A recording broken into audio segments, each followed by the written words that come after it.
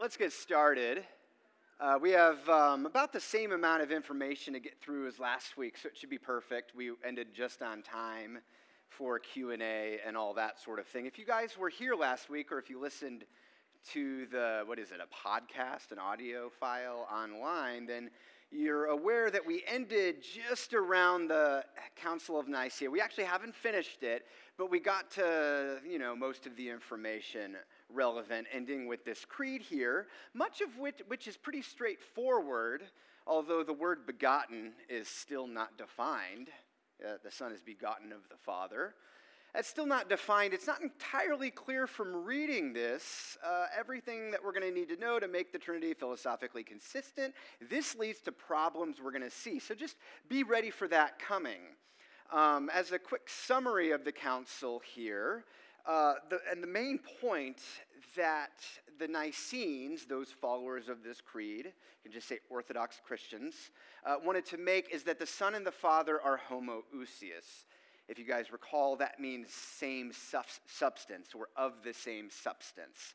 It's just a Greek word, homo, same, ousia, which that word is going to be used a bunch today, ousia, substance, or essence, would probably actually be a closer translation from the Greek. That's the main point. Now, if you guys recall, this word on its own actually leads to more confusion than clarity, you can argue. You really can.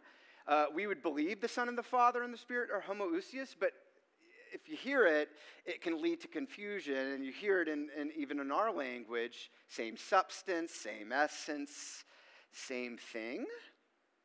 Is that what you're saying? The Son and the Father are the same thing, just different names? It sounds like modalism. And if you guys remember, modalism is the three mask view. God is one essence, but he wears three different masks, and they change throughout history, but they can even change on a daily basis, I guess. So, still confusing. We're not there yet.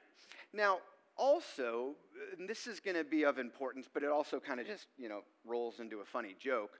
The Arians, that are those followers of Arius, had a problem with any word that's not in the Bible. If the word wasn't used in the Bible, they thought we shouldn't use it, right? And so they had a problem with homoousios and argued against it at the council. The Nicenes responded with, it might not be in the Bible, but neither is incarnation, but we believe that. And homoousios fairly and adequately summarizes the relationship of the Son and the Father, at least in terms of equality. The Arians, I often hear it joke, scholars love this, they're the first fundamentalists. If it's not in the Bible, I won't believe it, right? I'm not from the South, that was my best attempt, but it is, there's fundamentalists everywhere. Well, there's all kinds of things like quantum physics that are not in the Bible, but we still believe it, right? Well, so the Arians had a problem there. Now, I want to move on here to where this went because of some of the inadequacies of the language. So let's fast forward from 325, which is the year of the council, to 381, which they didn't know yet, but that's going to be the next council. These were turbulent years. This council ended, the bishops went home, they're like, sweet, we got answers, homoousios, awesome. But over time, people realized this is really inadequate for all the reasons I've just brought up. The Son and the Father aren't the same. It sounds like we're modalists. We're not modalists, though. How do we distinguish the Father and the Son? And the Spirit, of course, but Father and the Son was the first point of controversy. So this led to a debate, and a new group emerges here, and they're called the Origenists. I thought it was well focused. Now it appears not to be. Is that okay? That's better, okay. So the Nicenes are those followers of the Nicene Creed. That's easy. We just call them Orthodox Christians who are still confused. And then the Origenists. They're named after Origen of Alexandria, a hero of the faith who's also super weird, and his view led to kind of some confusion. And you're going to see this in a second. The Origenist problem was that the Nicenes sound like modalist. What you just said, that the Son and the Father are the same, they're not meaning that, but it can sound like that, homoousios. That's modalism, but that's already been condemned in earlier regional councils. Nobody wants to be a modalist, right? So what do the Origenists do? They propose a new word. The Origenists propose, it's just, one letter difference, but it's a very big different meaning. Homoiousia. The Son and the Father are homoiousia. That's of similar substance. Homoi, similar. Right? So homo, same. Homoi, similar. Now, this you can argue is an upgrade over Arius. Arius argued, if anything, they are heterousios. They are different altogether, substance. So this is trying to be a mediating position, and it's proof that when you're in a mediating position, sometimes it doesn't lead to any improvement, at least in this case, because you can hear it. Well, wait, if the Son and the Father are similar, but they're not the same, doesn't it kind of sound like Arianism all over again? The Son's lesser than the Father? Is that what you're saying? Many Origenists seem to imply it because they argued, and this is following Origen, who's kind of like a really good theologian, but again, this is confused here. They argue that there's three hypostases, Father, Son, and Holy Spirit, that's okay, of varying rank. The Father's the greatest, the Son's the second, the Spirit's the third. Now, Origen, if you guys remember from last week, and I'm bringing this up in case you weren't, this is all review right now, kind of. If you remember, he was influenced by Neoplatonism. I'm not going to get into all the nitty-gritty here, but it thought of the divine life as the upper three levels. The one being the Father, or as Origen saw it, the nous, the divine mind, the Logos, being the Son, and then the soul, the world soul, being the Holy Spirit. And Origen just kind of went, hey, look, it works. Neoplatonism, Christianity, got it. Now, Origen is brilliant. Remember, he wrote 800 books. I'm rushing his thinking here. He did tend to equate the three in rank, but he suggested some sort of subordination. And so my point is that these Origenists are following him. I don't want to be fair to Origen, but they're following him, and there's three different levels. That's how the Son and the Father are different. Now, if you push back and you're like, whoa, the Son's God too, they're going to be like, of course, the Son is God. You see that? But the Son is less than the Father. The Father is eternal, ineffable, outside of space-time. The Son, though, is not. The Son's in space-time. The Son you can speak about. He's not ineffable, right? So this leads, ironically, to just a new form of Arianism. So it's the giant church history joke. The Council of Nicaea convened in 325 to destroy Arianism. After the Council of Nicaea, Arianism was the most popular view, by far. So if you're ever watching History Channel, the Arians were actually the majority. Well, they're right between these years. They're wrong to suggest that in general. In the early church, if you said the Son was a creature, the Son was a created being, you would have been ousted very quickly. But Arius made it cool and popular and woke, right? So there you go. You guys got it down now. It's a lot of confusion still, but you can start to see where the church is going to fix things. It was on the Nicenes to offer a distinction between the Father and the Son. They failed. It's the Nicenes' fault here. They failed. And we're going to see it resolved in the next council.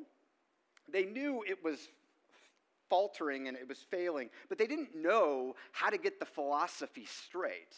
So a variation of Arius' view is still in play. And just remember, Arius argued there was a time when the Son was not. Or rather, the Son was a created being. The Son is he's a God, and he's God even in some sense, but he's lesser than the Father, and he was created in space-time. All right? That's the key. Now, from 325 to 381, there's some other popular heresies that this council is going to respond to. We already looked at the Neo-Arians, or the Arians, you can just say. It's an upgrade of Arius' view. They didn't like to call the Son a creature, but they implied the Son was a creature. All right, we already got this view. The Son is less than the Father. And after the Son was created by the Father, they would argue, the Son created the world. And so we worship the Son because he's our God, but he's not the God. There's a higher being behind the face of the Son, which, by the way, that contradicts Jesus very flatly in many places. Remember, he tells Thomas, if you've seen me, you've seen the Father. In other words, you can see God in the face of the Son. So the Nicenes know the Arians are wrong here, but they don't know how to be consistent with their own philosophy. The next view that we're not going to talk much of, and it's really a long name, pneumatomachian, right?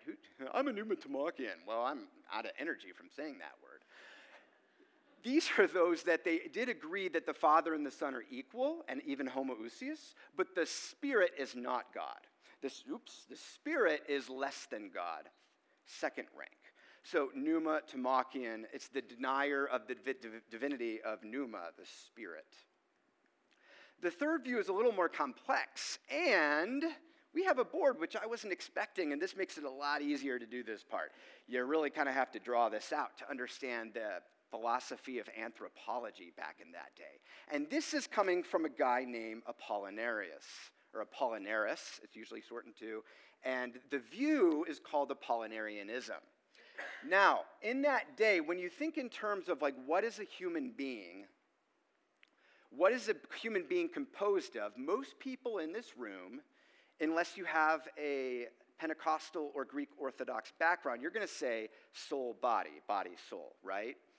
Well, in Greek philosophy and early Greek Christians, they held to three different components or constituents of humanity. You're going to think in terms of body, soul. They're going to say that as well. There's body, soul. The third, and there is a kind of hierarchy here, but they're not trying to say that the body's evil or something. Don't think that. I used to think that. I've had teachers that were unfair to Greek philosophy. That's not what they hold to.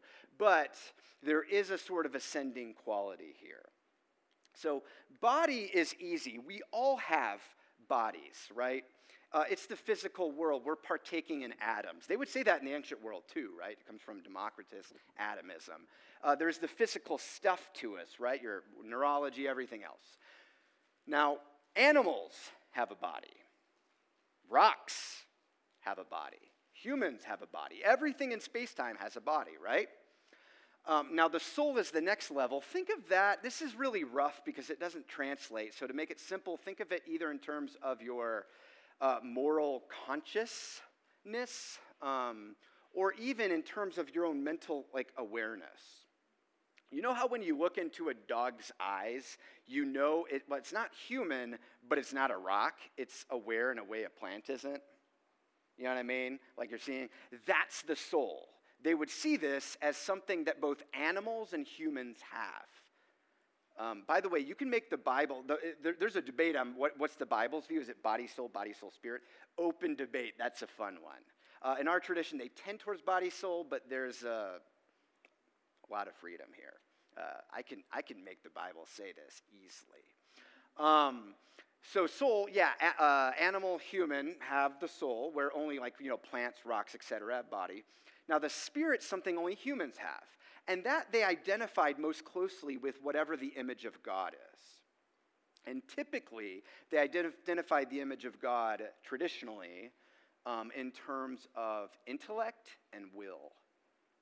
Intellect, brain power, and will, volitional choosing capacity. I can choose. My dog's sort of instinctual. You can argue your dog has a will, but not in the same sense you might say we do, right? Now, this is what Apollinaris is going to say. He's going to jump in here and he's going to say Jesus has a human body and a human soul. But back in that day, they thought of the human spirit, or this is often translated mind, and that's fair because he uses the word psyche. Psyche, mind, spirit. I know it gets really confusing, so I'm simplifying.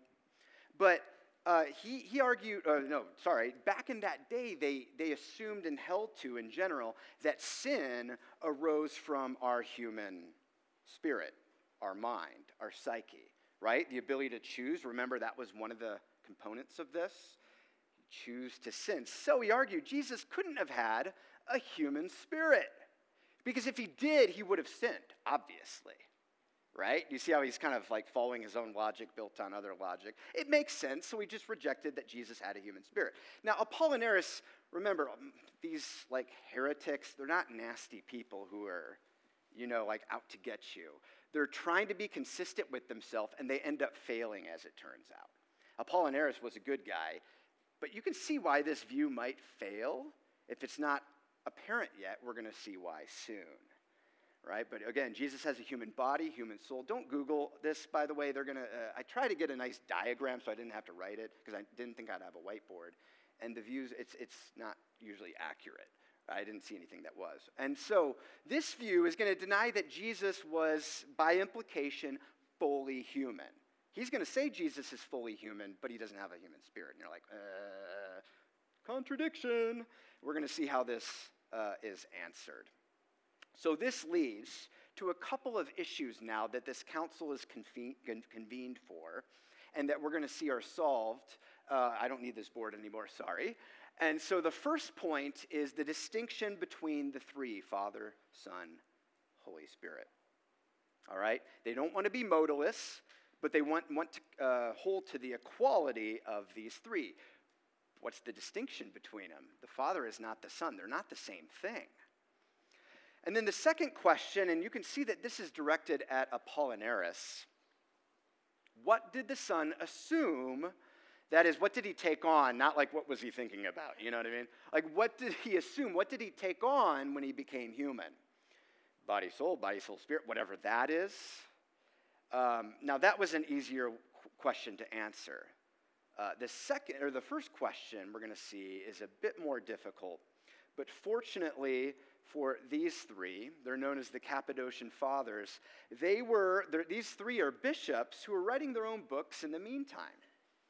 So imagine, between 325 and 381, Christianity is probably the most turbulent time in history in many respects. It was nasty. It was really nasty. Like, the joke during the day was, if you asked if a homeless person asked you for money, you would respond with, "The Father is greater than the Son," Like, the jokes during the day was, all the talk on the streets was about this. And people were outraged, right? It was really polarized. It's nothing like today. We all get along today, and there's basically no disagreement, as you know.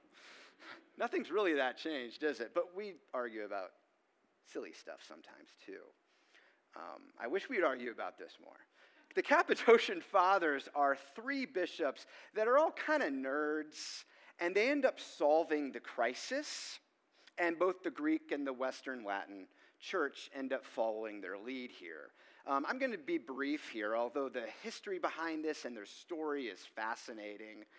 You've maybe heard of some of these names, and Basil, that's always my students' favorite. No, the thing you put in your food is not named after him.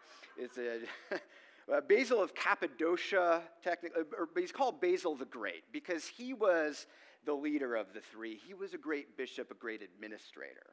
And he was over a lot of stuff that changed the world, right? Him and his sister, by the way, Macrina, probably she did it, but back in that day, dudes got the credit. Made the first, it's sad, it's true, it's just all laugh and cry. They created the first sort of hospital out of the church. It was kind of a monastery, really, but people would bring their sick, and a lot of the priests there were trained in the Aristotelian medicine of the day. And again, the hospital modeled off of this later through the Middle Ages. He also is behind a small academy and other things. Christians create the university. Basil is one of the inspirations of that as well. But think of him as the great bishop. He's probably best known for, and I didn't bring this book, but this is one of the classics, and in it he's ripping on all these different heretical views we're talking about. It's called On the Holy Spirit. It's known as probably the highest and best prose in the patristic era. He could write, and it's beautiful. Very readable if you get a more recent translation. Don't get something from the 1800s. The second was his little brother, this dude, Gregory of Nyssa. That means he's bishop over Nyssa. Now, Basil was an extrovert. He was a leader. He wanted to do stuff. Gregory liked reading. He liked to lock himself in his closet and just write all day. He's an uber nerd, and he wrote some of the best philosophical theology. You could say the best philosophical theology ever written. And he solves a lot of the crisis. I'm going to be referring to him a lot. He's also married. He's well known to be, he's a bishop and he's married. What happened? Yeah, back then you could be a married bishop. Although he did like to talk about how he and his wife wouldn't do some of the married activities so they could long for God more. What? That was normal back then. One classic book he wrote is On Virginity. And you're like, you're a married dude. You can't write about that. Well, they chose to be. At least after he was bishop. So nerd, happy marriage. Really, he writes a lot about personal stuff. It's really interesting.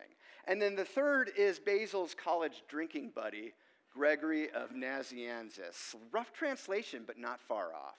It was the academy back then. They didn't have a university. And Gregory was known as the great preacher of the day. Think of him as like Charles Spurgeon. The highest rhetoric is often attributed to Gregory back in the 300s. And these three together combine to solve the crisis in Christianity in a way that's philosophically consistent and beautiful. So they thought of it this way. They saw two extremes going on. Arius, on the one hand, denying that Jesus is God. Well, see, that's not true. Do you see how this works? He did affirm he's God, but denying that the Son is equal to the Father. The same God as the Father is God. The same level of God. So Arius denies that, and then Apollinaris argues that Jesus is not exactly fully human. So you have denying Jesus is God in every way, the Son is God in the highest form, and that Jesus is fully human in the other. And the way they thought of it is Apollinaris is really close. He solves a bunch, but he ends up fudging it in the end. And so they argue for this mediation here. And the first reply they want to make, and this is all three of them, they have a lot of different books. I did not bring these books. This is, besides On the Holy Spirit, I wouldn't recommend a book from them. I love these books, but it's really hard to read. They replied first to the Arians, how do we think of the relationship of the Son and the Father? Their reply is this.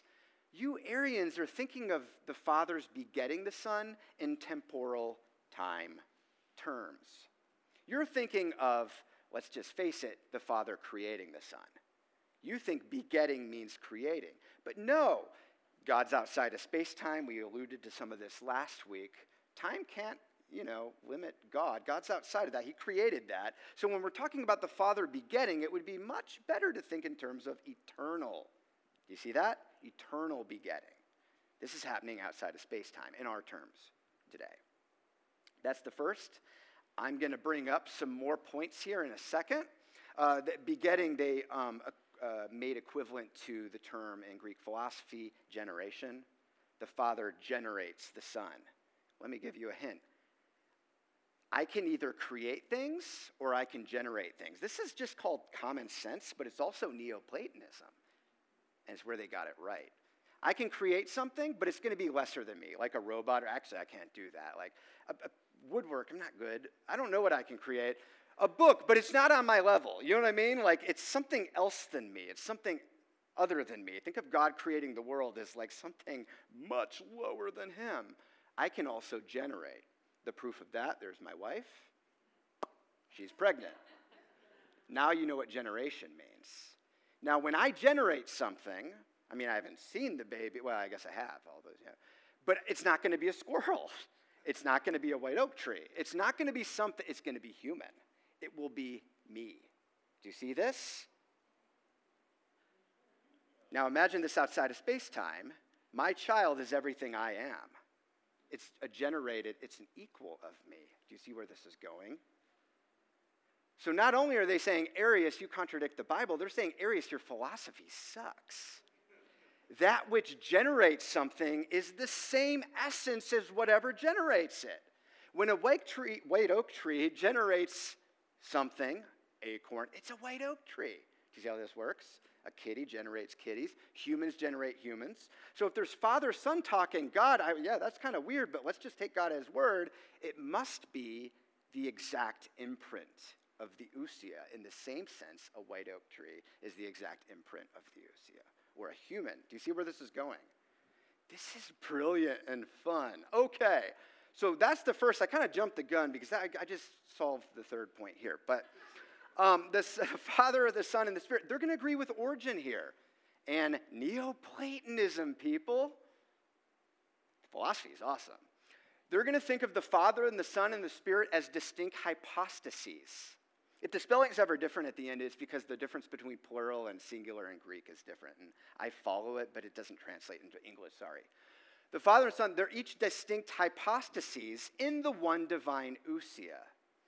Now, before this day, side note, hypostases and ousia were often seen as synonymous. They weren't. If you ask Plato, what's the difference between, he would know. Like, he would have a distinction ready, and it's what they ended up running with, right? So they distinguish it for the first time. And we do this in our language too. I'm a being, right? I'm a being, a human being. What I mean there is I'm a human person. But I just use the word being to mean person. Hypostasis takes that meaning, right? An instantiation of ousia. I'm an instantiation of human ousia. So are you. Those palabreas out there are instantiations of palabreaness ousia. You see how this is working? There's 3 of those in God. Do you see how this works? All right. Say again? I'm going to get there in a second. I'm just doing it really rough right now. But think of it, when you see hypostases, dumb it down to person, but not what we mean by person today, what they meant by person back then, which I'll define how that's different. Ousia, think in terms of the divine being. When you start naming off God's attributes, you're talking about his being. Now, if this is the case, and we will get to definitions soon, if this is the case, then the 3 hypostases are equal. They're each imprints of the exact same ousia. All right, this is different than anything you've ever seen. Have you ever seen a human that partakes in exactly the same human qualities as another human? It's not possible. We're finite beings, y'all. Think about it this way. I only partake in certain qualities of humanness. I'm one race, one gender. I'm not everything that it means to be human. I'm a finite being. Humans are finite beings. But God's an infinite being. By definition, God partakes in every quality, good quality, in infinite measure. So when you're talking about God, each hypostasis has to partake in the exact same ousia, meaning each of the 3 are exact imprints of one another. Do you see that? There's one divine ousia, they all partake in it. There's 3 hypostases. I'll make more sense of this. I know it's kind of like, what? But it works. We'll see what I mean in a second. So that's the first reply to the Arians. Let's not get carried away for a second. I added a few more points here to make some things clear. But we're going to clarify that in a second as well. So when we talk about the Arians, just get this point down. They argued that generation is not temporal. It's not in space-time. It's eternal. That solves it, basically, right there. To the Apollinarians, they replied something that is just a catchy line, and this comes from Nazianzus, Gregory of Nazianzus. That's the drinking buddy of Basil. And he argues that what is unassumed, what is not taken up in the incarnation, cannot be healed. What is unassumed is not healed. All right, so let's go back to here for a second. If Jesus didn't have a human spirit, whatever that means, then our spirits are screwed. Do you see what I'm getting at there? If Jesus didn't have it, just to use blunt language, I'm used to teaching undergraduates, it helps them wake up, right? If Jesus didn't have a human will, like we have a will, then our wills are hopeless. We're going to all get to heaven, we're going to get up there, and we're going to be really excited for a while, and they're going to be like, oh, I want to worship me for a while, just like I'm used to, right? We all do this, says Christianity, right? And suddenly, oh, it's the fall all over again. But that's not what happened. Jesus, his human will, gets corrected into the divine, right? And so if Jesus wasn't human in the way that we're human in this place, then we can't really be saved. All right? That's why it's heresy, right? Because, again, it's implicitly rejecting that Jesus can possibly save you. It's implicitly rejecting, not explicitly. He doesn't want to say that. Remember that Arius was explicitly saying Jesus can't save you. The Son is less than a father, so what's the good news? Be a good person. WWJD, be like Jesus. And that's true to a certain extent, but if that's the good news, well, there's no good news, right? So let's not lose sight of that. Now, this is where they're going to get into some definitions and more formulations about how to think about this, although we're most of the way there. So whenever you hear one essence, three hypostases, three persons, that's coming from, probably from the Cappadocian Fathers or Tertullian in the West. Now, they're going to argue that the ousia corresponds to God's being. Name off the divine attributes. You're describing the one ousia of God. Essence, nature, whatever you want to call it. Now, hypostasis, or the three hypostases of God, is a bit more difficult to define in English because words mean multiple things. So I'd prefer that you use this second one. When you think, what does hypostasis mean? Think instantiation. And I'm not going to define that. I'm just going to give you the example I already did because it's intuitive, and that's what's beautiful. My dog, Spirit, is an instantiation of Beagle. My other dog, Angel, is we didn't give the names. It sounds super, like, weird Christian. It wasn't our idea. Spirit and Angel. My next dog is going to be Arius. My Angel, whichever one, is another instantiation of Beagleness. So you might think person, partaking in, an instantiation, an example, an individual example of. The Father is an instantiation of God. The Son is an instantiation of God. The Spirit is an instantiation of God. But unlike us, they partake in every quality of their ousia, by definition, in infinite measure. Do you see that? So they're exact imprints. That's the first reason we say there's one God, but that doesn't solve it. We're only 50% of the way. Between you and me, I still think we're saying tritheism. That's three gods, if that's all you think. That's three gods. But we believe there's one God, so how do we get there? Well, great question. This gets at the distinction between the three hypostases and the way to think through this logically. All right? So what is this? And again, if you hear hypostasis, I'm using the original language because when you hear person, guaranteed, you think in terms of Western individualism. Even you're in the East today. You think a person has their own will. I have a will, my wife has a will, you have a will. 3 wills, there you go. That's 3 people. That's 3 humans. That's not one. But that's not how they thought of it back then.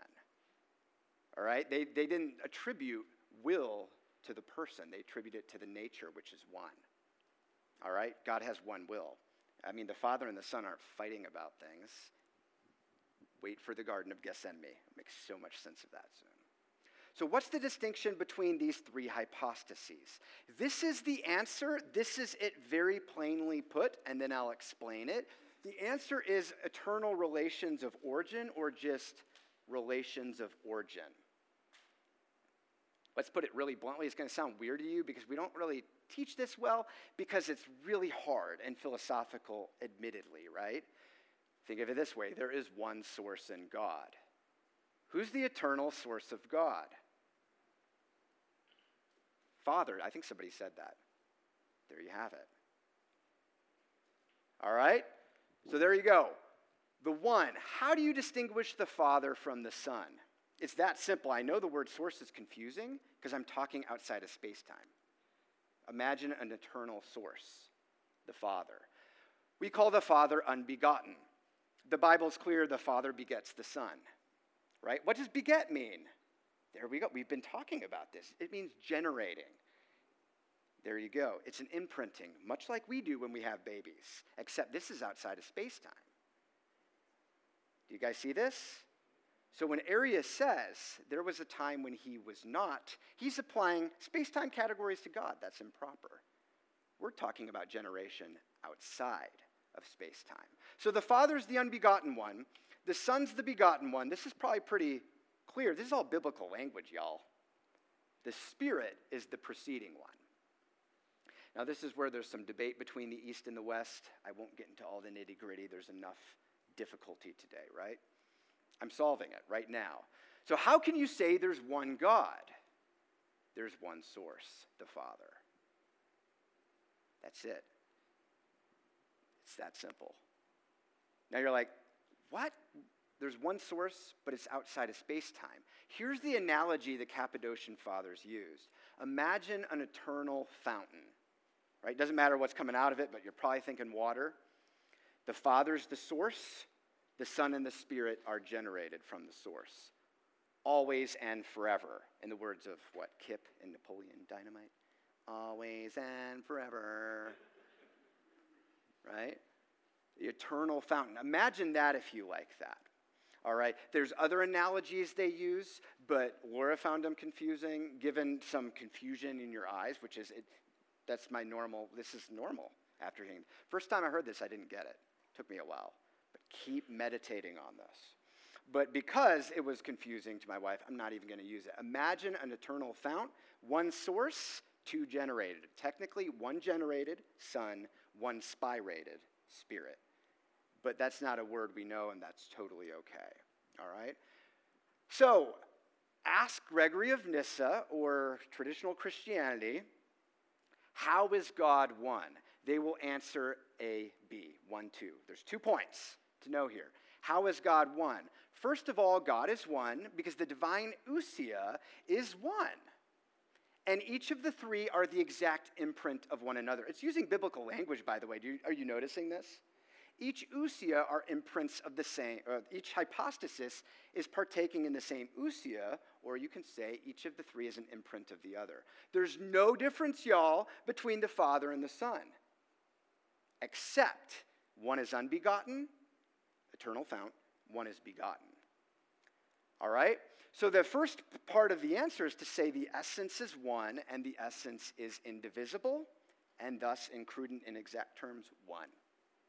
The second part of the answer is to say there is one source in God. There's not 3 sources.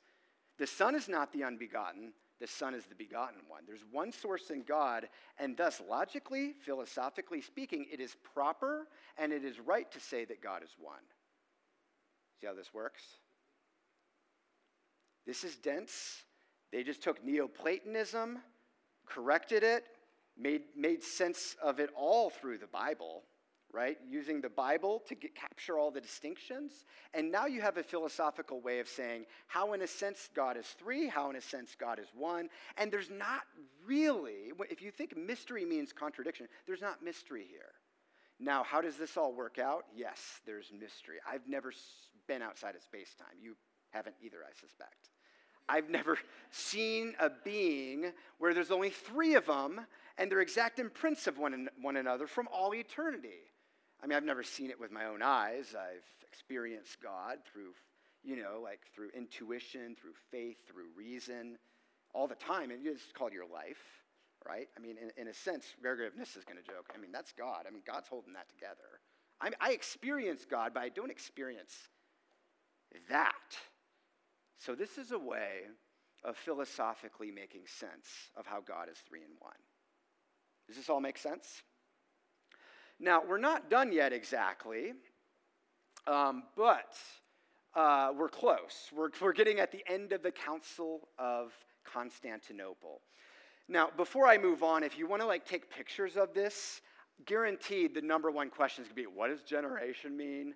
The unbegotten, begotten, ungenerated, generated. If you want to take a picture of this, A. Hodge, who's a Princeton, it doesn't make any sense. He's a theologian from Princeton 2 centuries ago now, in the 1800s.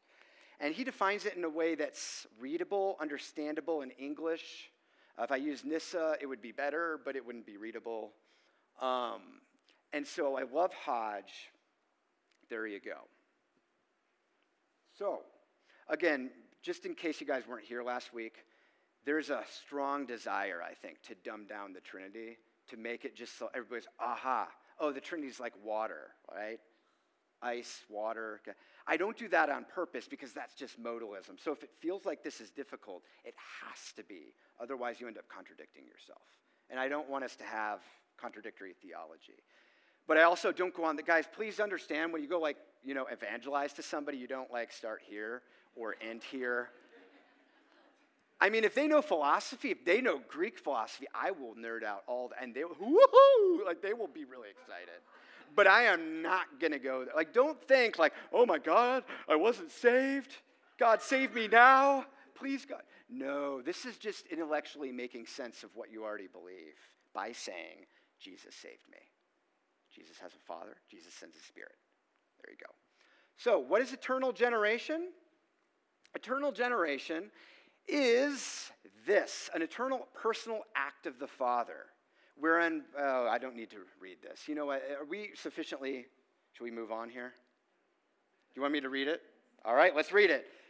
Eternal generation of the Son is an eternal personal act of the Father, of his person, of his hypostases, wherein by necessity of nature, not by choice, Arius argued it was a choice, he generates the person, not the essence, of the Son by communicating to him the whole indivisible substance of the Godhead, the ousia, without division, alienation, or change, so that the Son is the express image of his Father's person. This is like Hebrews 1 right here, right? And eternally continues, the Son eternally continues, not from the Father, this gets technical, not from the Father, but in the Father, thus equal. And the Father and the Son. All right? Now, I don't know what this is like to have a generated part of me eternally with me because I'm limited by space-time. But when my daughter grows up into maturity, she will be my equal. Do you see that? And that's what this is getting at. Imagine generation happening out of space-time. That's it. Wow. Thank you, Neoplatonism.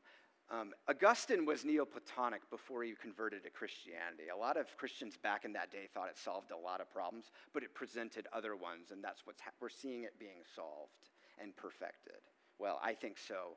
It might just be a lot of words, and that's okay. Keep meditating on it. Take a picture of this. Keep thinking about it. When you read the Bible, and you are my son. Today I've begotten you. What's going on there? And now you know.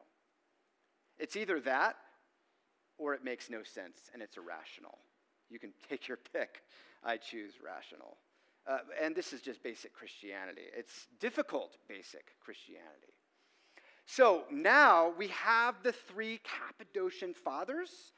They have written books and stuff and nerded out. They're pastors, remember? They're lead pastors back then. But the council hasn't been called yet. But the reason I've just spent so much time on them is because they've already solved it. And when the councils convene, they just kind of shout out to their books. They've already solved it. Here's what's going on. So it's very simple. We've already talked about the Council of Nicaea. That's really small and blurry on my screen, too. Nicaea, the city here that we mentioned, it was the second choice of a city in Asia Minor, or present-day Turkey. Constantinople is the capital of the eastern part of the Roman Empire. It was a major city, and that's where the next council is going to take place in 381. And we're going to see the third and fourth councils later. If you guys are super confused today, the third and the fourth councils are easier. They're much easier to understand, but even better than that, it requires you to use your imagination and have fun with it, right? The great thing about the third and the fourth councils is it doesn't, here's the answer. It says this, here's the extremes, don't do that. Think between the lines, right? And so much fun. Today is challenging because we're solving something that's really lofty and challenging. So this council is called by Emperor Theodosius, not a major point or anything, but of course Constantine is dead by now. And this is the Nicene Creed that you all know and are familiar with if you've ever heard of the Nicene Creed. You don't read the 325 one because it just isn't quite there yet. And it's this council that edits it to the point that, okay, now we're being consistent with ourselves. Okay, now this makes sense. And they solve some of the problems of Arianism. So there you have it. I'm going to be looking at the creed in more detail in a second, so we'll read that in a second. The creed comes out of this. Here's the important point. After 325, Arianism was really popular. After 381, it is decisively defeated. Not because, all you people are stupid and I don't like you and blah, I want my position to win. Their position didn't work. This Nicene position through the Cappadocian Fathers does work. All right, so we have the end of Arianism. It affirms in this as well, remember we just saw the Apollinarianism, the view of Apollinaris. He didn't mean to, but he denied that Jesus is human in every sense. And this is going to be fighting back at him. We're going to see, you can't read this. My goodness, is that blurry. My bad, y'all. I think it's just too small. That's okay. And then, of course, we've seen this already. There's one ousia of God. There's one substance of God. God is one. There's not don't think of it as like the Father's like the powerful and wrathful one. The Son's the loving and like the one that became human one or something. And the Spirit's like the omnipresent one. They're all three those things. They're eternal. They're infinite. They're wise. They're loving. And you can't pit the two against one another. The Father and the Son aren't in disagreement about whether to save humanity, right? And the cross is proof of that. We'll mention that more in a second. There are, as we know, three hypostases of God. This is coming out from Origen, but perfected through especially Gregory of Nyssa. And they're each God. They're each fully ousia. They're imprints of one another in a similar way, but imperfect analogy that a child is an imprint of the father or mother. The creed was quickly and universally used in church services. It was like imagine really hungry for knowledge nerds. Remember, the homeless were known back then to nerd out about Arian theology and hating Arian theology and being Nicene. So imagine for a second a document coming out that's actually consistent with itself. People ate this up, and they would recite it every week. It's something that people longed for. It's hard to kind of reenact that today unless you've been to a culture that's never seen a Bible before or something like that. Now, okay, you can kind of read that. If you can't, feel free to get closer. There's chairs over here. I'm not going to make really big points or anything, but it's kind of cool to read the first version of the Nicene Creed in 325, and then what they added and subtracted, mostly added, in the second version. All right, now, things I want to note, that's not real important. Here's the big clause that was added. All right, so the Son is begotten of the Father before all worlds, which doesn't translate great into English, meaning there is no sense in which time applies to the Son's begetting. There's no sense. It's absurd to think that. It would be as if I could have a baby shoe, or a baby turtle, or I can only generate that which is mine, that which is me. All right? So that's the first clause. That's kind of really cool. And then secondly, they're adding a lot of this language as sort of a shot at Apollinaris for denying the full humanity of the Son. And so it adds some of these clauses. We're familiar with some of this from the Apostles' Creed, so this isn't new. Never think of this as new. This is just Christians trying to be consistent with themselves, right? They've been worshiping the Son and the Spirit since forever. That didn't start here. Please don't think that. They're just using words to actually explain why and how that's consistent with itself. So the Son was crucified, Jesus was crucified for us under Pontius Pilate, suffered and was buried. The third day he rose again, according to Scriptures, ascended into heaven, and sitteth at the right hand of God the Father. Of course, this is in virtue of the Son being fully human. It's also a metaphor. I don't think there's like a divine throne in heaven that's just like floating. You know what I mean? Like this means the Son has all power and authority of the Father. Well, of course he does. He's God. What's new here? A human being is interceding. A human being is holding the world together. That's pretty cool. Now, I'm intentionally being a little provocative now. How is Jesus God and human at the same time is going to be what the next two councils solve. That's going to be the next 2 weeks, all right? And that's so fun. I find it the highlight. Trinity is more of my mind is blown. I had no idea. You're saying God has a source? Well, an eternal source, yes. Really? Yeah. How else do you account for God being one? Well, it's like a mystery. No. You're just saying it's irrational. Right? You don't want to do that. And that's what they're trying to do as well. If you don't like this, that's okay. This isn't everyone's cup of tea. It's my cup of tea. I have so much fun. This is a clause that is really... Does anybody have any Eastern Orthodox friends? Have they ever brought up theology with you and tried to argue? Have they ever brought up the Filioque clause? You believe in two gods, Western Christian. You ever heard that said? Yeah, they like to. This is the most fun debate in church history, and we'll see if you can capture some of it. The original creed did not have "and from the Son." The one that is ecumenical, the Greeks are right, it's ecumenical, just said that the Spirit proceeds from the Father. All right, you see it there, who proceeds from the Father. There's some debate about this, but the 600s AD through the 800s AD, there were some crises in the Western Church, right? And so the Western Church added the clause "and from the Son." Doesn't really matter why, but they did it without asking the Eastern Church. And Western Christianity holds to the Spirit proceeds from the Father through the Son. And the Greek church freaks out because they think we're saying, and some Western Christians do say this, that there's two sources in God. There's the Father and there's the Son. That's binitarianism. That's two gods. That's two gods, Western Christian. You're like, nope, but there's an answer. No, there's only one source. It's the Father, and the Spirit proceeds by way of the Son. Doesn't matter. I don't want to nerd out any more than that. But if you ever run into Eastern Orthodox Christians, you can hug them and love on them, and they'll probably bring this point up. Right? We can move on. This is, in a nutshell, what I'm saying. This word just means "and from the Son." Doesn't really matter for today's purposes. But in Eastern Christianity, they see the Father as the divine source, period, generating the Son, spirating the Spirit. What's spiration versus generation? It's whatever makes the Spirit and the Son different ever so slightly. Yeah.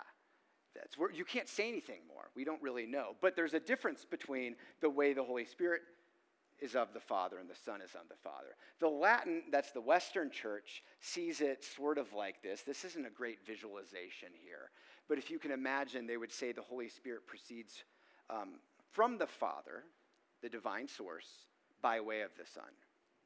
All right? Does it really matter? Surprisingly, yes.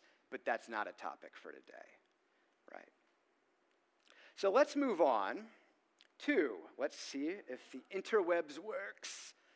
Bzz, bzz, bzz. It takes a while. I'm going to blame my computer, as long as the internet is connected. Have you guys ever heard of Lutheran satire? It's hilarious. Lutherans are just hilarious. Martin Luther was kind of obnoxious, and he was really funny. He's kind of mean, but he's really funny, and Lutherans take after him. Unfortunately, there's less funny people in our tradition. So notice this is not Reformed satire, and it is not loading. I really hope it does. Oh, that didn't work. I'm going to get this to work, don't you worry. The internet's working. If not, it's not a huge deal. We can do it. We can run this next week towards the beginning. It's going to be bleeding into question and answer time soon, either way. Was the internet password, does anybody know if it was changed here? The Wi-Fi? Should be the same. Then I will get this to run next week. Let's forget about it for now. No, we're not going to do that. Wait. I didn't bring it. If you're confused about anything today, which is natural, by the way, the first time I thought that, or heard about this, I'm like, Greek philosophy. You know what I mean? Like, it's like, what? If you want to read more about it, I'd highly recommend. I actually have really readable stuff. Like anyone can read the top row of books I brought up here. So after Q&A time, come up here, take pictures of the books, buy it on whatever. One I was going to say Amazon, but they're like kind of evil. But I still use them. It's terrible. It's true, So this is the most approachable introduction that's really practical with theology and how the Trinity changes everything. It's called Delighting in the Trinity. I'm going to highlight this one because I think everyone in here should own it. And then the second one I'd highlight, and you guys can come up, and I'll put this on the right so you know it's like extra highlighted. The second one, and everything by Fred Sanders. If you ever want to like Google Trinity lecture, don't. Unless because the internet, you're going to find all kinds of just garbage on this topic. It's hard, and there's a lot of different, anyway. Fred Sanders is a great evangelical example of the classical Trinitarian view, which is awesome. But the great thing about this book is it doesn't just talk about the Trinity. That's not even the point. It's not going to use all the words I just used. It's going to show how Christianity is implicitly Trinitarian, even in your own church, in ways you never would think to see. And it goes through Christian practices, Christian beliefs, and how everything that we do is explicitly or implicitly Trinitarian. If you believe Jesus saved you, I can work this out for you. But if you believed he saved you, you're saying something profoundly Trinitarian. And here's the thing historically, y'all. And the biggest question I think I got last week was this. I still don't see why Arianism necessarily fails, which fair enough, right? Philosophically, why does it fail? Here's the thing. Look at Christian history. Look at all the people that were Arian and see where their movements went. Without exception, they deny that Jesus can save you, and they say your salvation's by being a good person. So whatever it is, whatever view we're talking about, think of, and I'm borrowing from Millard Erickson here, when he says that Christian history is like theology's laboratory, right? You look at Christian, and you see how ideas have consequences, how some ideas lead to biblical faith, and other ones lead over time, and we're seeing this today. We're seeing it on Instagram, guys, all the time. And it's people that have rejected this. And so the importance of this is awesomely powerful. And yet, what's great about Fred Sanders' book is it just shows how we're all implicitly here. And we all believe this. If you're clinging to Jesus as Yahweh, you're saying it. You're saying it right there. So I'd highlight those two books. But before we move on, and I can highlight some other ones later, but all these books are great. Before we move on, I thought we should end, obviously, in question and answer time. We have 14 minutes.